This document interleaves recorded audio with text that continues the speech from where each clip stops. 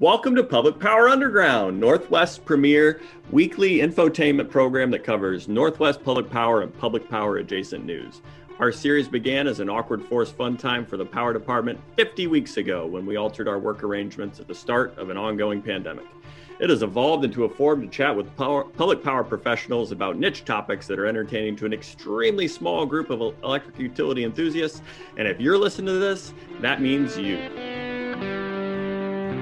On today's show, we'll get an update on Northwest power markets with Aaron Reports, talk to RMG Financial's Reed Grossman about credit fallout from February's extreme winter event, talk to Snohomish County PUD's Brian Booth about electric rate design, and cover a few other public power and public power adjacent news topics, including some late breaking news from PPC's Lauren Tenney Dennison. I'm the navigator of the underground, Paul Dockery. Brian is on vacation, so I'm taking the hosting duties this week. We're welcoming back a returning champion, special guest co-host, the publisher of Wire to Wire, PPC's Karen Heim. Hello, Karen. Hello, Paul. Glad to be back, coming to you live from the PPC office this time. So if you've never been here, this is what our walls look like. They're wonderful walls. It's a wonderful bookshelf. I have bookshelves in the back, too. Everyone can get on down here at some point when we finally can get back together. We've had a marathon morning of an executive committee meeting. You did a great job. Thank you for all of your moderation. And I did not bother you in the chat this week. I saw that. We are joining us today is, again, the co-star of Public Power Underground, the star of Aaron Reports, financial analyst Aaron Guillory. Howdy, Aaron. Hey, Paul. How's it going? Glad to be back this week. Yeah. You have a good vacation last week? Oh, yeah. Good. Sort of. It was good. It was fine. Gotta take some time off every once in a while. I'm glad you did. You do, even for just kind of relaxing and hanging out. Thanks. That's the way to do it. Our other co-star of Public Power Underground, the coding wizard of R and Python, our resident Genesis apprentice, a Reddit user, Banjolele virtuoso, trained linguist, a Dark Age of Camelot mending pacifying healer, holder of 8 Stack Overflow badges, and current power analyst, Ian, the Neural Network Bledsoe. Thanks for being here, Ian. Thanks, Paul. Small update on the Stack Overflow front. I have since completed my bio on Stack Overflow and received another bronze badge. And I'm also looking forward to Brian Booth's interview because I'm wondering if you asked him about his Dark Age of Camelot credentials. Oh, I did Live not. Updates here. Well, I did not. So, given your new bronze badge, can you now upvote in Stack Overflow? Yes, I can. Congratulations. Nice. Congratulations. That is awesome. I'm very happy for you and really for all of us because now we can upvote all the stuff. We're starting this week checking in on power market indicators in the Northwest with our first segment, Aaron Reports. Go to you, Aaron. Great. This is Aaron Reports, where we try to get up to speed on Northwest market indicators for March 4th, 2021. I'm Aaron Guillory, and I've got your market update for the week. April September flows, the Dows are expected to be at 95% of normal, down 4% from last week. Outflow at the Dows peaked over the past week at 166 and 3 KCFS on February 25th at 1800 hours. Midday elevation at Grand Coulee on March 3rd was 1275.5, down a half foot since reported last week as outflows increased from a peak of 139 KCFS on February 24th at 0800 hours to peak outflow of 145.20 KCFS on March 3rd at 0800 hours. Checking in on the snow in the region using Ansergy's aggregation of basin data, the snow water equivalent for BC Hydro Generation Basin is 121 and 66% normal for Mid-C, 108, 40%.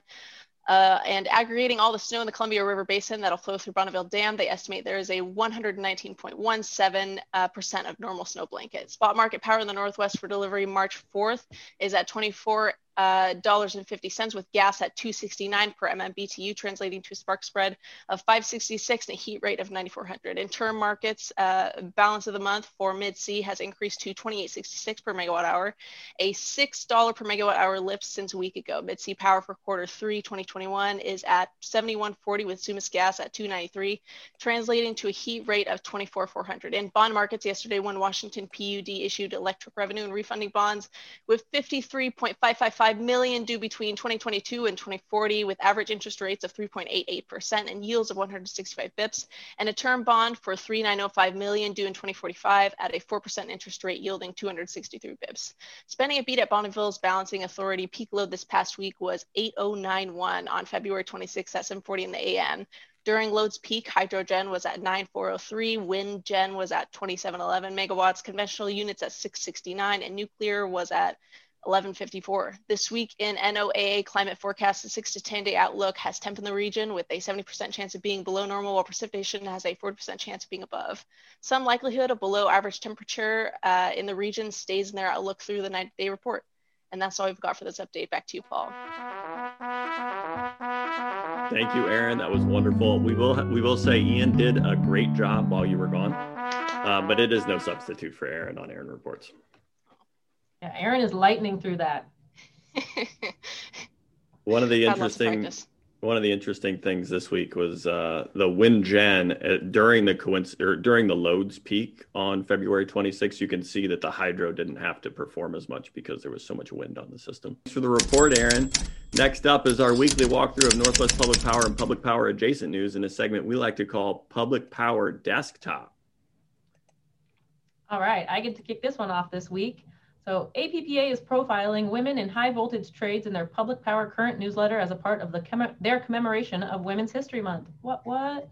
The newsletter profiled several women from across the country, including a profile of Seattle City Lights' Sherry Rice, who started as a flagger, completed 2 apprenticeships, and has been a constructor for 16 years. When asked what advice Rice has for other women wanting to enter the skilled high voltage trades, she said apprenticeships are the best path. If you want to learn, earn college credit, make a stable, livable wage with benefits and retirements, it is the way to go, she said. Rice also said that public power utilities can do a number of things to support bringing more women into high voltage trades. Publications like Public Power Now help, going out to high schools, job fairs, and outreach programs, and start talking to your daughters, nieces, and neighbors, she said. Check, and check, Sherry. To read the rest of the profiles, you can find it in the March 1st edition of the newsletter, and if you aren't signed up for Public Power Current, let us know and we can point you in the right direction. Check, and check. Yes. Talk to your daughters, nieces, and sisters. What was the other one? Neighbors. Yeah. Neighbors. Absolutely. Yeah, that was great. All right. Next story is the Texan utility cooperative Brazos Electric filed for bankruptcy this week after receiving $2.1 billion of charges from ERCOT and other power suppliers. Clifton Carney, the co-op's GM, and until recently an ERCOT board member, issued a statement saying, before the severe cold weather that blanketed Texas with sub-freezing temperatures, Brazos Electric was in all respects a financially robust, stable company with a clear vision for its future and a strong A to A+ credit rating. Carney was a member of the ERCOT board in 2011 when FERC published a report urging Texas to winterize its power grid following a severe cold snap that year. The 357-page report detailed 9 separate findings that detailed what happened inside their power grid during the winter storm, a storm that also left millions without power. Brazos Electric, in its court filings, claims the ERCOT wholesale market will see $55 billion in charges resulting from the week-long winter storm, which it said would be 4 years' worth of charges from a single week. For more information, see the article at www.powermag.com. To digest the information, we invited the president of RMG Financial and friend of the Underground, Reed Grossman, to talk to us. Welcome to Public Power Underground, Reed. Hey, Paul. Hey, Ian. How are you? We're doing great. How's the pandemic life treating you? Isolation, hibernation? You can see that for yourself. You look great. You look healthy. You look like you're doing great. I love your bookshelf. Older, fatter, slower, but we're all surviving. Thankfully, knock on wood, and hopefully we'll get vaccines soon and can all go back to our normal lives, which would be a welcome change from all this. Very welcome. Get some sun, that sort of thing. Yep. So you haven't had the vaccine yet, I assume, because you're in the young and healthy age bracket. Is that correct? I'm about to turn next week. I'm going to turn 62. Believe it or not, it's hard for me to believe. And so I'm not over 65. And so I'm just a guy, I guess. I don't know. We'll see. You're in the same bracket as the rest of us. It sounds like we're going to get some vaccine dosages. We're all thrown in there together. We're going to get it. But that's not what we're here to talk about. What are we here to talk about, Ian? We found an article about Brazos Electric Co-op filing bankruptcy, and we're wondering if the dominoes are about to fall in Texas. And I happen to have their filing right here in front of me. Yeah, I mean, wanting to get out from under these massive, massive bills is probably something a lot of other Texas utilities are looking at. Yeah. And the other question is, how far is it going to ripple? These utilities that are declaring, or the trading counterparties, they trade in a lot of areas. What happens if more utilities follow suit and file bankruptcy? And I'm not sure I'm even smart enough to answer the really good questions. So if you have any smart questions to answer, please do so as well. They're all smart questions, right? You used to tell me that there's no dumb questions, but I put that to the test all the time. Yeah. Ian's the smart one with all the smart questions. Yeah, that's it. So the answer is so first of all, this is a huge mess, right? This is an enormous mess. And I've read lots of different things in the media in the last couple of days, and one of them said $20 billion. I think it's going to be a lot, probably more than that, and maybe significantly more. But there's going to be lots and lots of winners and losers in this deregulated market, in this crazy situation that we've come into.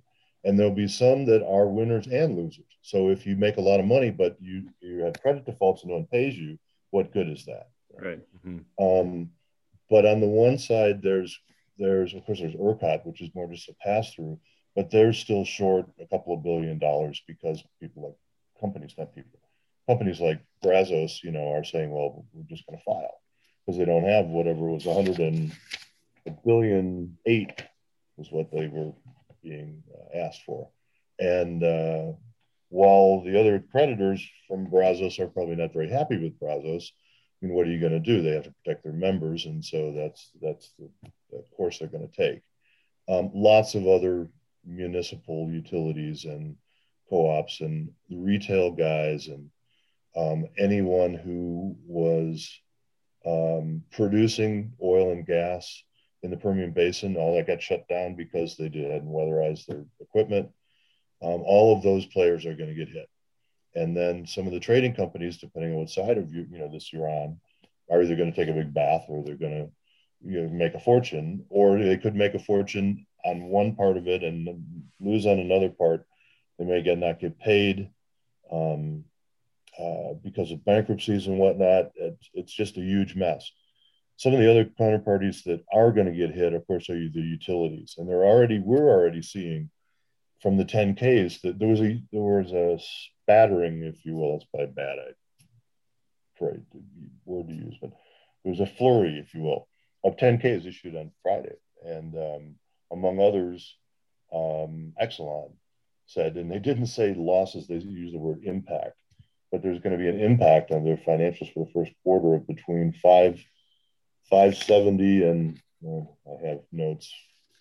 Appreciate the notes for sure. 710. Not for me, because I know exactly what you're talking about. But for our listeners, what is a 10K? Oh, the 10K is the annual filing to the SEC for every year. So you get more information from not only from their financials, but the footnotes tend to be more detailed. So you get a better picture of what's going on with the company when you're reading their 10K. So we look for that. And of course, you guys know this, but we do financial analysis, so counterparty credit reviews and underwriting as part of the services we provide. So we read these 10Ks every year and have for the last 30 years, but something that we look forward to. But at any rate, so some of that information is going to come out in the footnotes of some of the 10Ks that are being issued, and we're looking forward to seeing that. But the utilities are going to take a hit, and companies that have generation within ERCOT that were shut down. I mean, even the coal piles froze, right? So even the coal generation was down. And so pretty much all the utilities are suspect, and they're probably all going to take some kind of hit. And so for instance, there was one company that we know of that took a hit from Brazos, but on the other hand, they had gas storage, so they could sell their gas. Natural gas was going as high as $179 a MMBTU, for a very short term. So those are crazy prices. And ERCOT the ceiling on ERCOT was $9,000 a megawatt. Imagine that. And I can't. So it's too big. I cannot imagine it. I really can't. I can't. Yeah, I mean, even in the energy crisis in California, the cap was, I believe, was lower than that. But at any rate, the one group that really is going to get impacted by this is the public. And there's, of course, the public's already been hit. There have been stories of people whose accounts, they had direct withdrawal and their bill was $17,000, $18,000, and it was just taken out of their account. And so those people are going to be affected. But, and not to be against regulation, but in many cases when this sort of event happens, whether it's in the Great Recession in banking or this sort of event now,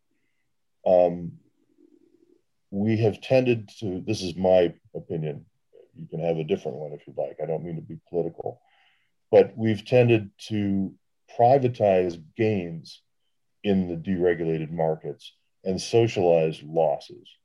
And so if companies declare bankruptcy, and not to say all the losses will be socialized, right? There are companies like Exelon who are taking losses.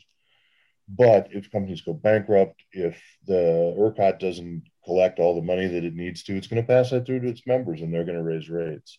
And these individuals who are being charged $17,000, they didn't realize that was coming. It may have been their responsibility to read the fine print, but few residential customers would do that or even have the ability to understand it. So the public's going to be hurt, and everyone's at risk, and it's not just large companies. Another thing that we're seeing is that there are some companies that have come out early and said, we made a boatload of money. And that's just politically not wise. Not wise thing to do. No. Yeah. And we're already seeing backlash on that. So, but it's just a huge mess, and there will be lots of spillover. Large companies like Shell or Exelon or whoever can absorb a several billion-dollar loss if it comes to that, but small companies can't. And if you lose $250 million in your trading company, that's not a good day, or even it doesn't have to be that large. And so there will be a lot of shakeout, and we're sort of, we're like we're not really referees, but we're on the sidelines watching as analysts to determine sort of how this will all shake out. The one group that will do well in this, as always, are the lawyers. The bankruptcy lawyers will be able to put their children and all the other children in the neighborhood through, Harvard.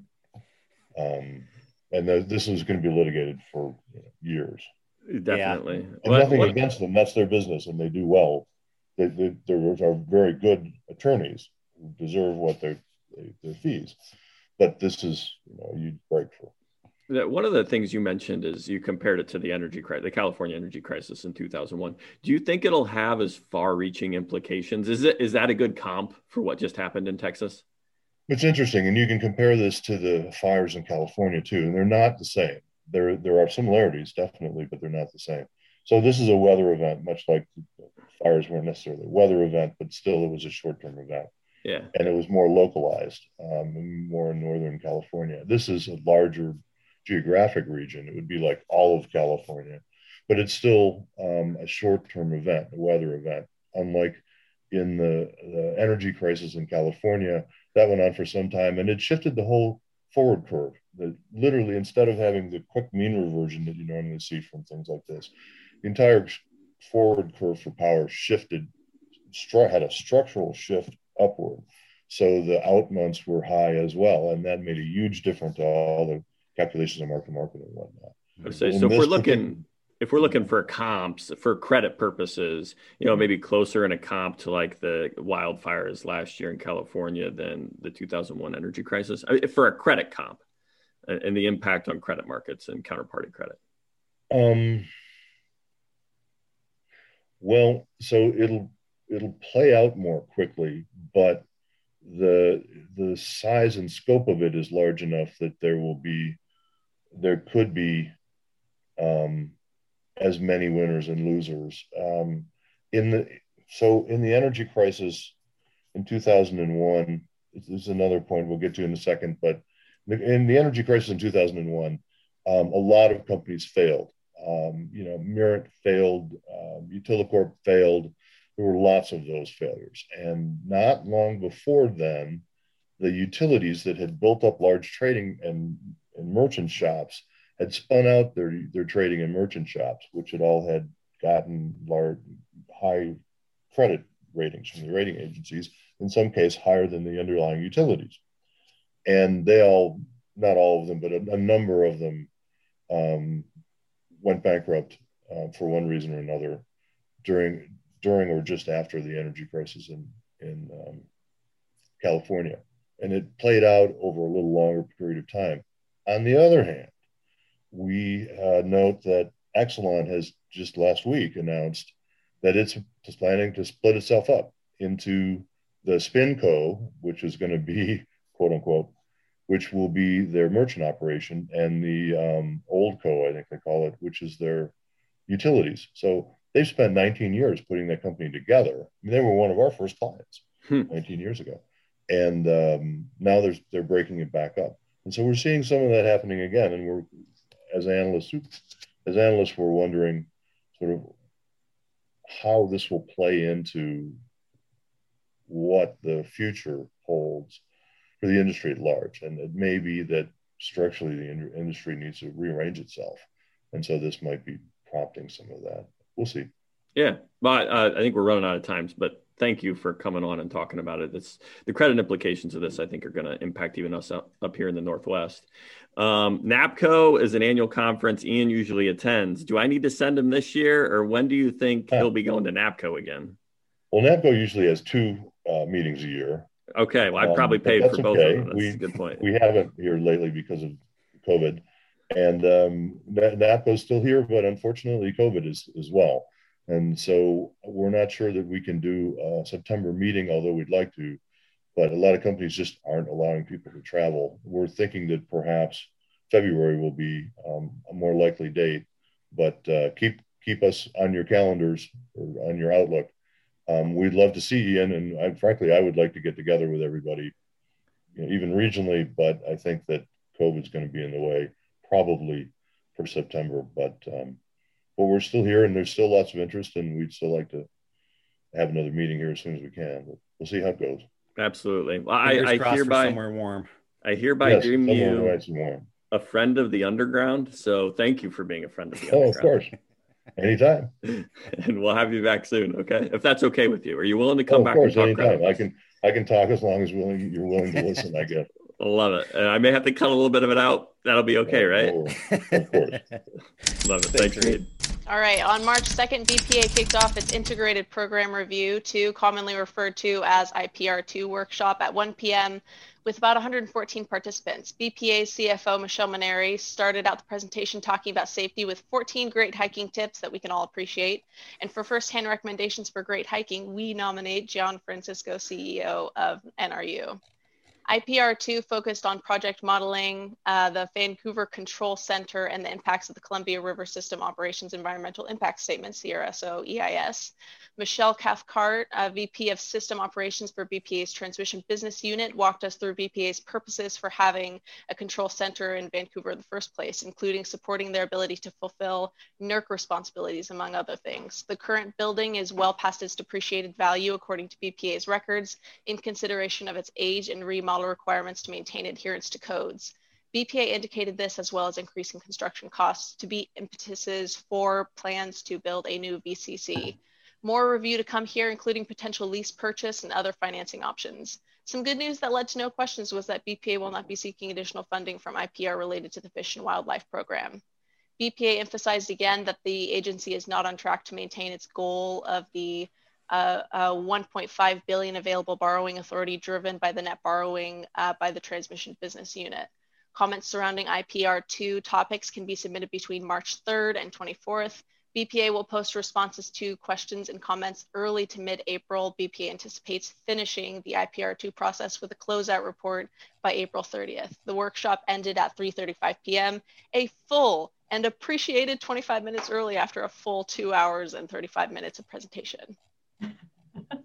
Absolutely. It was a very full presentation. They did a good job. My takeaway, and I think it is fairly widely shared, is that Bonneville seems a little tone deaf when they talk about their financial goals and the need to maintain $1.5 billion of buffer on their borrowing authority. I don't think my perspective is unique in that. And in fact, there may have been comments using that specific terminology by someone at PPC's executive committee to John Hairston, the administrator, this morning. So it's, I think, something he addressed and was questioned head on. Yeah, and we aim to keep it fresh. So you do. Yeah. I think your executive committee chairs have a tendency of being good at keeping things fresh. It's like yes, good much. Representation on that in that chairperson's role. Very much so. Okay, moving on. Who's next? All right, up to me. Dan Catchpole covered Idaho Power's 2020 earnings report in the most recent edition of Clearing Up and highlighted their customer growth over the past year. According to Dan's reporting, the utility customer base grew 2.7% to nearly 590,000, which helped the company post strong earnings despite the pandemic. Idaho Power's load growth aligns with anecdotal evidence we've all heard over the course of the pandemic and a phenomenon we've talked about here before on Public Power Underground, which is a realignment of residents as optionality to work remotely increases with a prioritization on affordable living and outdoor space. For more on Idaho Power's earning results and a presentation by their executives on their February 18th earnings call, or to see similar articles about PGE's and Avista's 2020 earnings, check out Clearing Up's issue number 1993. What did you like? Did you like my sentence about the realignment? What was it? That was a good sentence. That was a good one. It was wordy. It was wordy. Realignment of residents as optionality to work remotely increases. So yeah. true. Do you think that's my anecdotal takeaway of the realignment? Are you seeing similar things, Karen and Aaron? I agree. I know for us, we had always talked about possibly, having a telework policy, and then obviously the pandemic just made it happen. And now moving forward, we have a new policy with more flexibility because now it's been proven that we can do this going forward. So. Yeah, we can do it. We can do it. We can do it. Now, like you both live in Portland. Do you see people maybe I shouldn't even bring age into it, but are colleagues and peers thinking of moving to places not Portland? Not in my circle, just to be very straightforward. I mean, a lot of the people, I don't know. The people in my circle seem to be pretty content with either being right outside on the outskirts of Portland or appreciating working from home and just, funding their rent from that perspective and not really being too worried about utility bill increases. Yeah, I mean, I actually have a few friends that are looking to move inside Portland. It's just excessively competitive to get the housing. Everything Aaron said. That's just kind of how it is. So yeah. Do you think there's value from working remotely in the not commute, and there's value in working remotely from optionality to live somewhere else? So in your peer group, is it you really like the working from home because you don't have the commute? My peer group, personally, yes. So you don't have to commute, like you said, and then it just offers more flexibility as far as, I don't know, if you need to go outside and take a walk in your neighborhood, it's much easier to do rather than I'm in the office right now, so in my city blocks, which aren't quite as picturesque or escaping for me. Nice. Welcome to Public Power Underground, Aaron. Thanks for agreeing to do a guest lead for us. Well. It's going to be great. Kick it off. I interrupted you like 5 times there. Yeah, we're rolling with it. You got this. Yeah. Well, I'm gonna kick off then. So on March 1st, PPC hosted a carbon forum for members in BPA to discuss the benefits and risks of BPA opting to have its resources deemed delivered to California in the CAISO's Energy Imbalance Market. That's the EIM. If a resource is deemed delivered to California load, the resource owner is compensated for the carbon attributes of its resource, while California gets to claim those attributes. Because the federal system is marketed by BPA as primarily hydropower, it has a very low carbon content and a higher value in markets like the EIM that value carbon attributes. However, market design flaws in the EIM create situations where low carbon resources like hydropower are deemed delivered to California, and higher emitting resources like coal are dispatched to backfill for them. These issues arise because carbon policies largely do not align across jurisdictional boundaries like states, and market operators are forced to try and optimize separately for energy dispatch and carbon allocation. And BPA staff acknowledges these issues. They also presented analysis they believe showed selling directly to California in the EIM would outweigh the costs.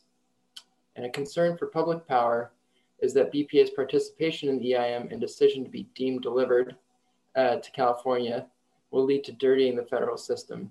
And in the future, many of BPA's customers will have carbon compliance obligations of their own and could be impacted by higher carbon content in the federal system.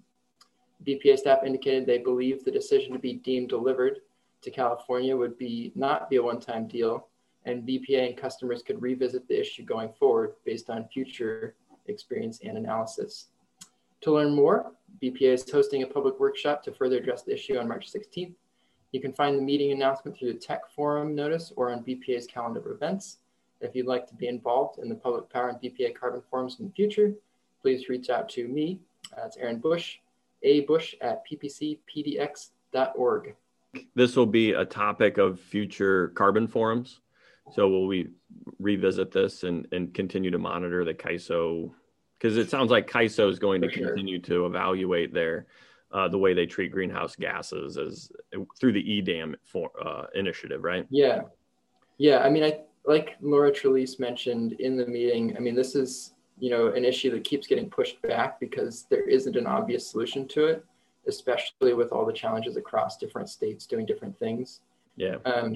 I think that, when we talk about kind of how PPC might weigh in on this issue, BPA's analysis is really just a first look. And so we'll really want to be seeing kind of where that might be headed. And I think there were some good points raised about where there's leverage in conversations with the CAISO. A lot of really technical things. And it's one of the reasons I value PPC, and a lot of us in the region do, is because there's a lot of depth to these issues, and we need help synthesizing those deep issues into things that we can actually implement as consider as policies. So thanks for joining. Yeah. Please come back. I love this guest lead idea. We're going to keep doing it. Please come back and do it again. All right. Thanks, Paul. Good to chat. Appreciate you. The Northwest River Forecast Center hosted its monthly water supply briefing this morning, the main tale of which was that water supply in the northern basin, which is generally Canada and its environs, is slightly above normal, and the southern region is below normal. Southern region being the Snake plus other places that we don't care about. The April through September natural water supply forecast at the Dalles is unchanged from last month. Total year runoff is at 92% of normal, down from 94% last year, which is a little strange since snow has continued to build since last month, and February had higher than normal precipitation. Even though it's forecast to rain in much of the basin over the next 10 days, which is one of the model inputs, the forecast is still below normal, which seems to be what's driving the forecast down. The 3-month precipitation outlook is about even money for above or below normal in the basin. The next water supply briefing is scheduled for April 1st. So I really don't, the Northwest River Forecast Center's April to September is still well below normal. All of the fundamental indicators seem that this is a fairly normal year to above normal. And I just don't get it, Ian. Do you get it? Nope, I don't. So we will not be applying for their hydrologist job opening is really what I'm taking away. I don't anticipate that I will apply, but I don't know about Aaron. We used to do a segment on open jobs in the region. We've not done that in a while. We should probably circle back, but it looks like they are looking for hydrologists. If you have a hydrologist in your life, please let them know. We are rate structure enthusiasts at Public Power Underground and like to chat with similarly geeky rate professionals from around the region. This week, we got a chance to speak with Snohomish County PUD's Senior Manager of Rates, Economics, and Energy Risk Management, Brian Booth, about a revision to their rate structure that bases the base charge off of a customer's service size. If you have a rate enthusiast in your life, please pass along this show and Paul's contact information. Paul wants to be their friend. Hey, Brian, welcome to Public Power Underground. Hey, Paul, it's good to be here. Now, I'm really curious. What is your consumption level? I don't know if you really know what to expect on being with the Underground or not. My consumption level is pretty small. I've watched a episode of the Underground. You watched the Garrison episode, didn't you? I did. That one Garrison. came through on like our CorpCom newsletter. So I sat down and watched it and thought, hey, this is pretty cool. Yeah, he is an all-star. You guys are really lucky to have him. Also really lucky to have you. I don't want to undersell you.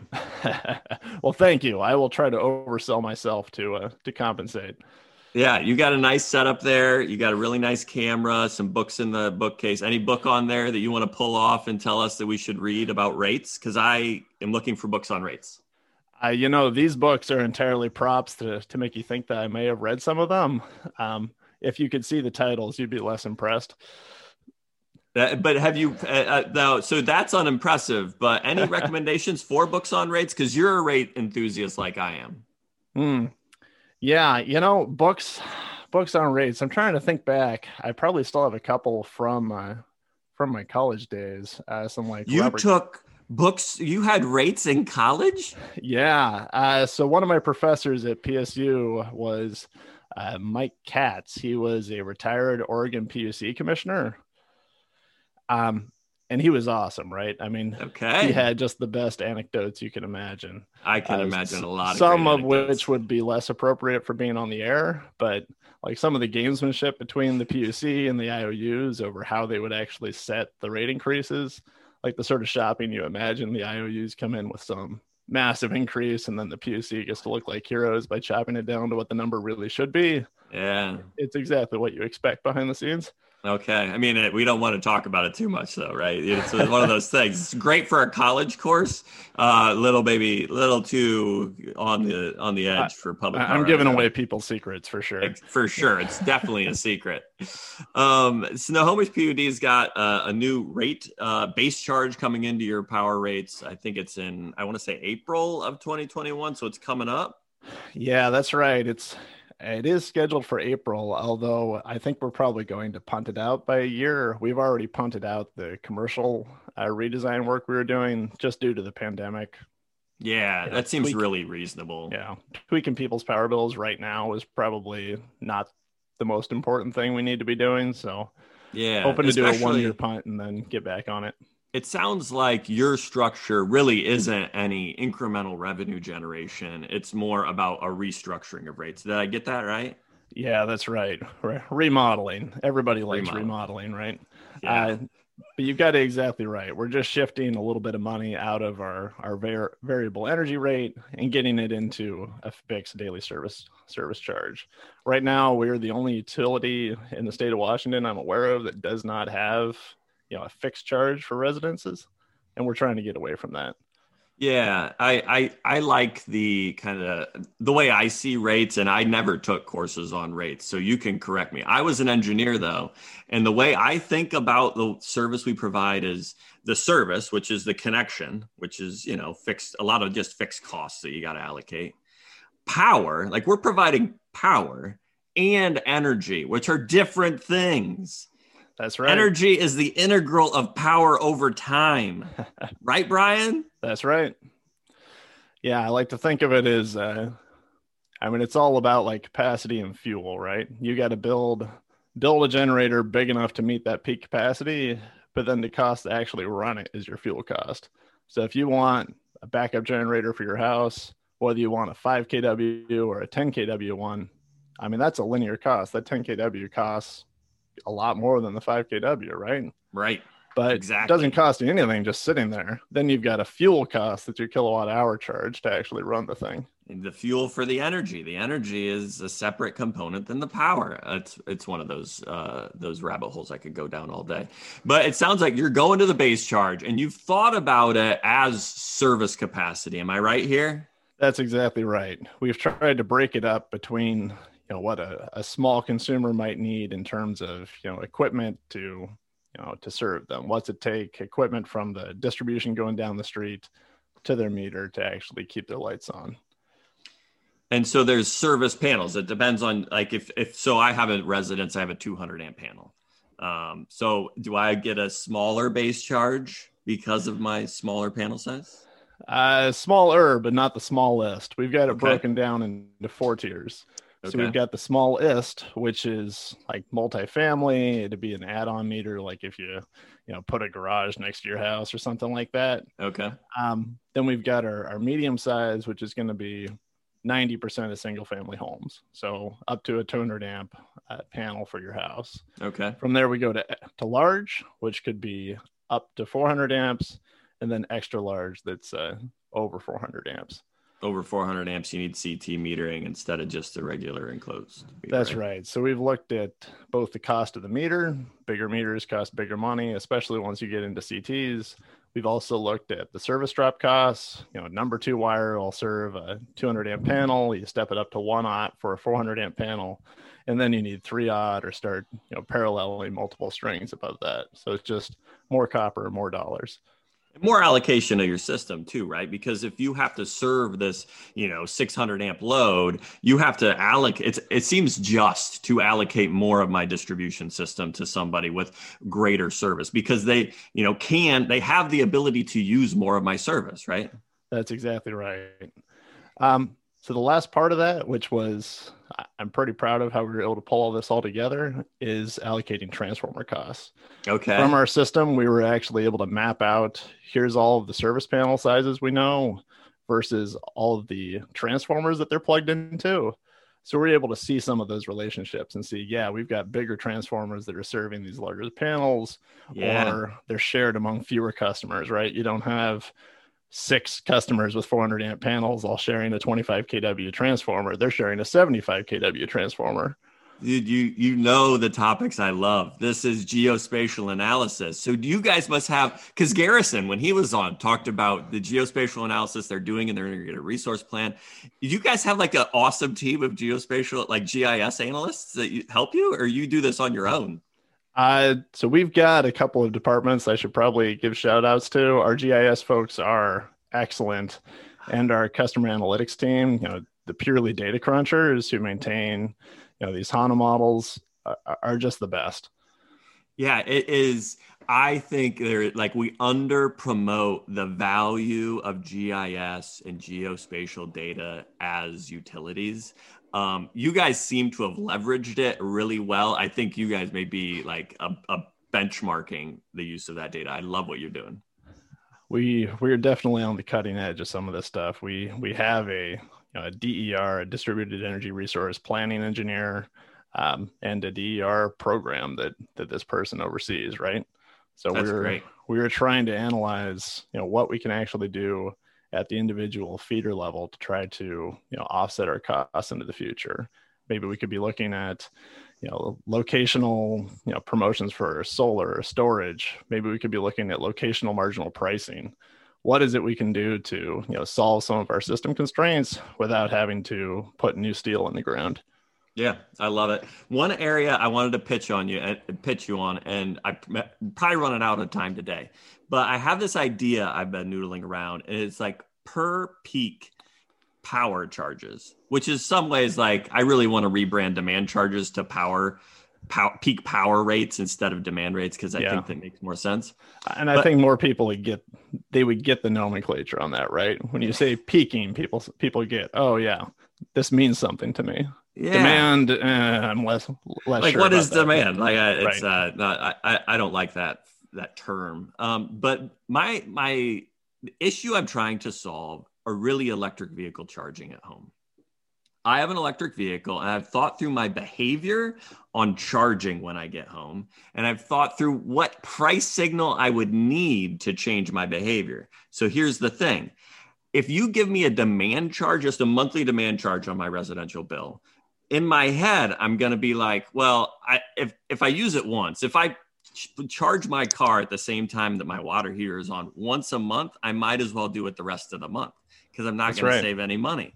So I thought, is there any way to do a per peak demand charge or a per peak power rate? So that every day I get a price signal. If I just don't do it today, if for today I can plug into 110 instead of 240, I can save $1. What do you think? You think there's a way to do this? And should we come back and talk about it again? Maybe it's probably worth more of a dive. I will say that the effect is probably pretty similar to time of day energy rates, right?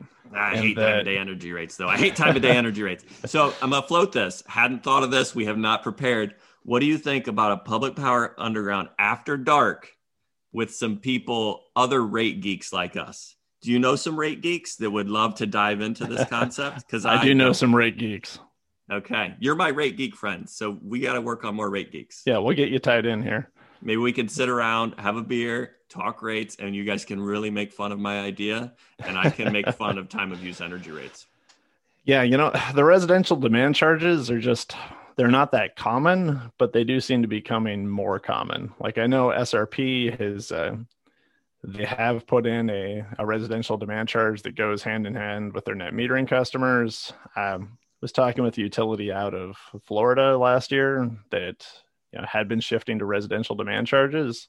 But I think they were just doing it at the monthly level rather than try to get into that daily level. And like you say, give people an incentive every day to try to keep their peaks down. So I think demand for commercial customers at a monthly level probably makes more sense because it's just business operations. And you got to think about just your business operations and you can probably optimize processes. But for residential customers, I have this sense of my own choices that I'm not going to make that choice to optimize my monthly demand. I'm just going to continue my behavior. But if I had a daily, that just for today, I can change my behavior because of some circumstance. Yeah. Think about it. Well, think about it. We'll come back. We'll do this again. I like this idea. I'm really interested. Right. Thank you for being a friend of the Underground. I got to get you to subscribe though, so that you can watch more of our content. I really think you'll enjoy it. Will do. Thank you, Paul. Yep. Talk to you later. Breaking news on Public Power Underground. Hello, Laura, and welcome back, or welcome to Public Power Underground. I don't think you've been on here yet. I haven't. Thanks, Paul. It's great to be here. I am very excited. We have breaking news. What's the breaking news? All right. Well, thanks for inviting me to do this breaking news lead. SPP unveiled a Market Plus concept at PPC's member forum on Wednesday, March 4th. So SPP's invitation to the members forum, that was a result of strategic direction from PPC's executive committee to focus on markets as a potential revenue source as a means to improve BPA's competitiveness. The members forum began with a presentation by friend of the Underground and PPC's senior policy analyst, Michael Lynn. Shout out to Mike on potential revenue opportunities and the risks associated with market formation and participation. After an overview of SPP's history and market operations by SPP's Vice President of Engineering, Antoine Lucas, an overview of SPP's Western Energy Imbalance Service by SPP's Principal Operations Specialist, Steve Johnson. Steve Johnson then channeled the Steve Jobs One More Thing, where he unveiled the Market Plus concept as an alternative to the CAISO day-ahead markets in the West. The Underground hopes to dig deeper into the concept with Steve and PPC because we're sure we missed something after a full day of meetings, so check back in for more. And I can say PPC is ready to engage and looking forward to digging in deeper as well. So I'm going to be honest, it was a long day of meetings yesterday. And I actually just kind of caught this. I was like, oh, one more thing. I wonder if they're going to pitch something. And they did. So I'm glad he did the one more thing.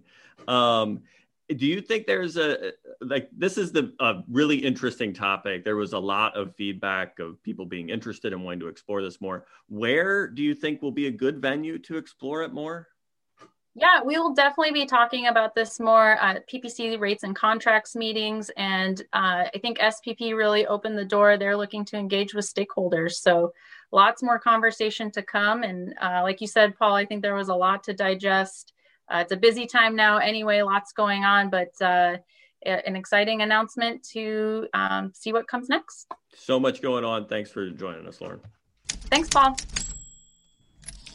Leave the breaking news banner up, Paul. Public Power Underground is excited to unveil the Public Power Underground Anadromous Championship belt for the best friend of the Underground because they keep coming back. The belt will be conveyed to the guest who has appeared the most times on Public Power Underground, Northwest River Partners Kurt Miller led the match with 3 appearances coming into today's episode, but so sorry, Kurt. Karen's co-hosting appearance means she is tied for appearances, which means the belt remains unclaimed. Watch out, Kurt. Yeah, she's coming for you. It's a grudge match between Karen and Kurt for the most coveted token award in Public Power. Close behind Karen and Kurt are Friends of the Underground, Matt Shrednick, Megan Stratman, and Mike Lynn. Do not doubt Paul's commitment to the bit. This belt will be conveyed once a worthy anadromous champ emerges. We want to thank Greg Mendonca and Brian Johnson for belt recommendations, and Bo Downen for teaching us how to pronounce anadromous during his interview on last week's episode. For those, I'm not sure Aaron listened to that episode, but it's okay because she was on vacation, you know. Sorry, Bo. I mean, I've listened to that interview at least 2 or 3 times at this point. Not lying. Okay. And you couldn't find anadromous? I could not. And to be frank, I expected it to be a lot more showy. Reading through the super secret lead, I thought it was going to be almost bit-like, but it was very understated and apparently read or spoken in such a way because he's, just a boss, just using that word in casual conversation. That's what Bo does. Just fine. That's how Bo does. So yeah, it's true. Yeah, I really had to search for it. I'm really excited about this belt. I know. I can come back for guest things. I can study up. Who's going on vacation next? Okay, so for those of you who tuned in for the breaking news about SPP's Market Plus concept, this is the content you should expect from Underground in the future. Yeah. If it's to your taste, please smash that subscribe button. I shouldn't actually be wearing this because I am not eligible for the belt. I was going to say something, but I didn't want to make you mad and have you move me down or not have me fight me back. So. Oh my gosh, I didn't see that you put the belt on. Yes, I awkwardly segued he was modeling it. He did a very nice job. Yeah, I'm probably only going to have it for like a week or 2. So I got to really, I got to take advantage of it. Oh man, does that mean Kurt and Karen are coming back on in the next couple episodes? We're going to have to award that. We got to figure it out. Figure it out. There will have to be some sort of a tiebreaker here. I mean, it's got to happen. So I really had to think about this. Like, does there need to be a tiebreaker? I don't know. I feel like if it's tied, it's just unclaimed. I don't know. I didn't watch WWF. I actually don't know how it works. You claim not to have watched it, but you're clearly carrying that belt like everybody. Yeah, that's what I was going to say. You know where it goes, how to do it. So I do. I do. He's like, I might have seen some stuff sometimes. The swagger as you walked over with that belt lets me know that you've seen a championship fight before. I do consume pop culture, and wrestling has permeated pop culture. I just don't want to try to claim that I have like the nuanced understanding of wrestling culture because I don't want to be like a poser. It's engraved, isn't it? Oh, it's got like some. It looks legit. Yeah, look at that. It's the anadromous champ. Wow. It's got our Public Power Underground logo. It is legit. I'm just going to leave it right here for the rest of the time. There are going to have to be some rules. I'm going to have to figure out some rules. If anyone understands wrestling and wants to let me know what the rules should be, please let me know. The key to this is it's for people that keep coming back. So, it's a fish. That was Greg Mendoza came up with that idea. Thank you very much. And Bo gave us the word, but Greg came up with the idea. It was great. Okay. That's it. That's all the news for the week. Send us any news, jobs, questions, opinions, or corrections to me on Twitter @APowerManager. Or if you're a friend of the Underground, send any of us a note. Any corrections from last week? Paul, that was Ian's line. This is your chance to redeem yourself, Paul, even of that slip up. So any corrections from last week? So I figured out, thanks to Energy Twitter, that I had incorrectly referred to like the price cap when ERCOT lifted the price cap I said that it was to incentivize generators to run if they could get online. That is incorrect. Scarcity prices are meant to be a long-term price signal to build new power plants. So it was that price cap was in order to enable the development of new power plants. So I got it wrong. I probably didn't even get it right this time, which is why you should go on Energy Twitter. They're at JoshDR83 has a great thread on it that I found enlightening and corrected my prior incorrect take. Thanks for correcting the record. We'll be back next week to talk about public power and public power adjacent news, including some special celebrity appearances that I don't want to spoil and I don't want to jinx. I've done it once before and they didn't come through, so I'm not going to do that one again. To make sure you don't miss an episode, you can sign up for an unintrusive newsletter with links to all the ways to consume this fascinating content on Substack at publicpowerunderground.substack.com. Otherwise, you can subscribe on YouTube, Spotify, Apple Podcast, or your favorite podcast app. Thanks for being a co-host again this week, Karen. I really did appreciate it. You're great. You're a great co-host. Back. And Ken, you can come back and try to claim it. I know, try to claim it. There will be a fight for it. That's all for this week. Thanks for tuning in. Public Power Underground is a pandemic diversion for entertainment purposes. It's written, edited, and produced by the Power Department. The views here expressed are our own and not the official views of Clatskanie IPUD, nor of any person or organization affiliated or doing business with Clatskanie IPUD, nor the organization of the guests also appearing on Public Power Underground. Neither Clatskanie IPUD nor those appearing on Public Power Underground generate ad revenue from the episodes. Make Karen, Aaron, Lauren, Brian, and Reed feel better about their participation in this week's episode by sending them a note, text, or email with a thumbs up and telling them how much you enjoyed it. Do it for us, do it for them, and do it to make other people feel valued and appreciated. Public Power Underground, for electric utility enthusiasts. Public Power Underground, it's worth to watch.